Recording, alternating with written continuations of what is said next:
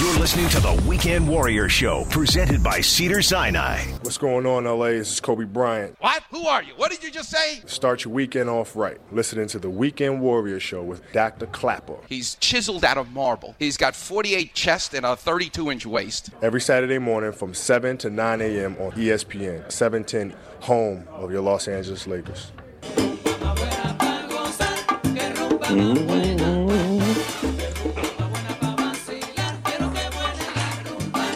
Welcome back, Weekend Warriors.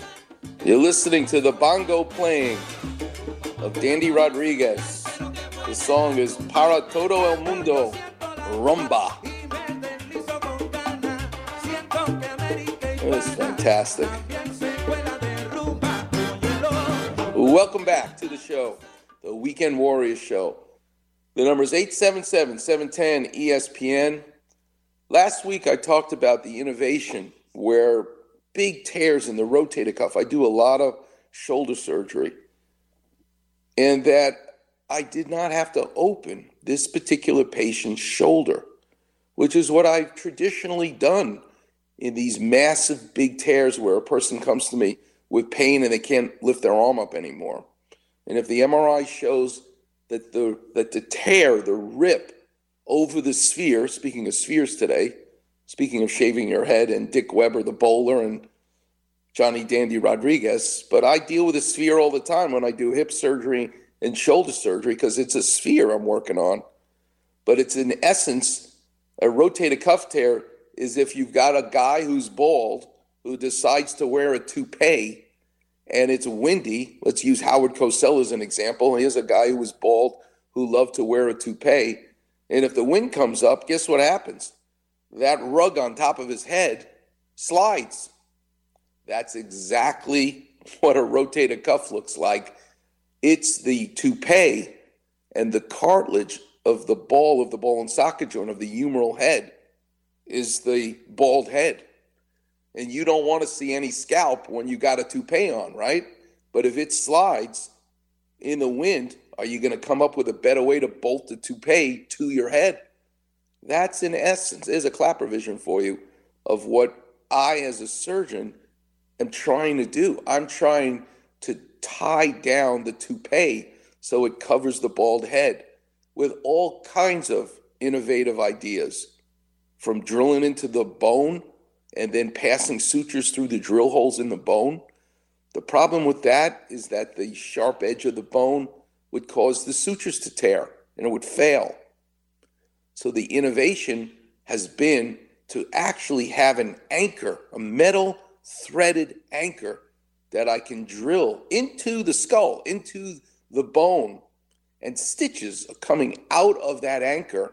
And all I have to do now is get an empty needle, pass those sutures through that needle, and very elegantly just pass the stitches through the toupee and tie it back down to the skull. And again, last week I talked about the innovation of this device from Arthrex called a swivel lock, invented by our very own Dr. Neil Elatrosh here in Los Angeles. But I did it again this week. I had another patient, and I said, I'm not opening his shoulder. I'm going to do this with the new technology. And it was such a joy. But it made me think, I need to teach the Weekend Warrior the fact that the rotator cuff, those four muscles that let you lift that arm of yours above your head, you don't wake up one day and boom, you've lost your rotator cuff.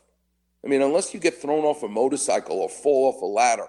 And I've seen plenty of people who woke up in the morning with a normal shoulder and traumatically ripped their rotator cuff right off the bone. Yes, it does happen, but that's probably in 10% of people. And the 90 other people out of 100, it's a slow, steady burn of demise. The stages of the damage to the rotator cuff muscle is just that. It doesn't happen all at once. It happens in stages. And if the patient is in tune enough with their body to feel the shoulder pain and not just plod right through it, and I can examine them and get an MRI and see that I'm catching the damage earlier in the game, well, guess what? Then I can get rid of the spur that's digging into the rotator cuff, causing the fraying, causing the early tearing, causing the partial tearing.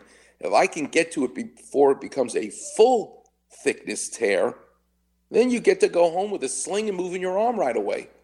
And you will no longer need shoulder surgery because you're nipping it in the bud. You're actually getting to the spur before it does worse damage. And you listen to the show enough and you hear me rant and rave about don't have a cortisone shot. This is exactly why I hate cortisone shots. Other than the fact that it's toxic to the articular cartilage, it damages the good stuff that you have as well. But in essence, the cortisone will take your pain away because it makes you feel numb. So you no longer have that feeling of pain, which is a good thing. But here's the problem. You still have bone spur. It's still digging into the tendon. And 6 months or a year or 3 years later, you're going to now end up in my office because your shoulder pain came back going, hey, can't you give me another shot like someone else gave me and I got 3 years of pain relief? No, because you are in my office because it hurts again. And now look at the MRI. You went from having just a scratch to the tendon due to the spur to actually now having a hole in the tendon due to the spur because you continued to use it without pain, but the damage was further going along. So there is a method to the madness of what I'm describing. And it's not like I came up with it. The surgeon, the orthopedic surgeon, the shoulder maven who came up with this was 70 years ago.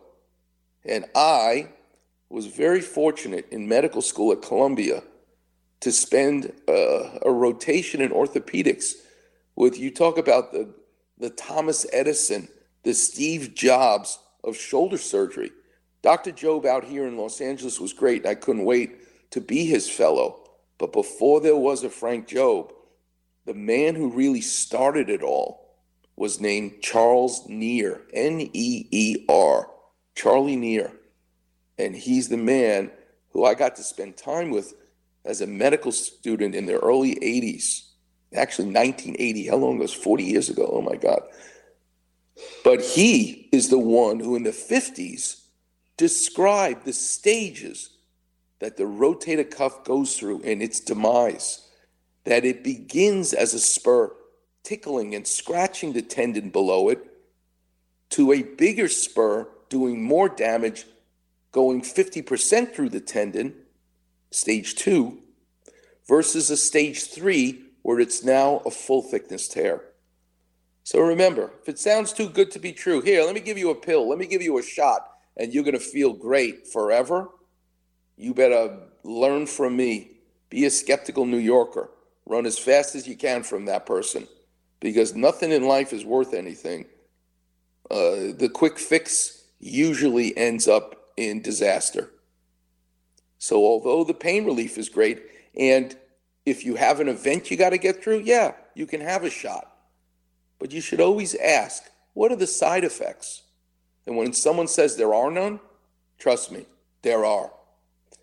Coming up next, I'm going to tell some stories.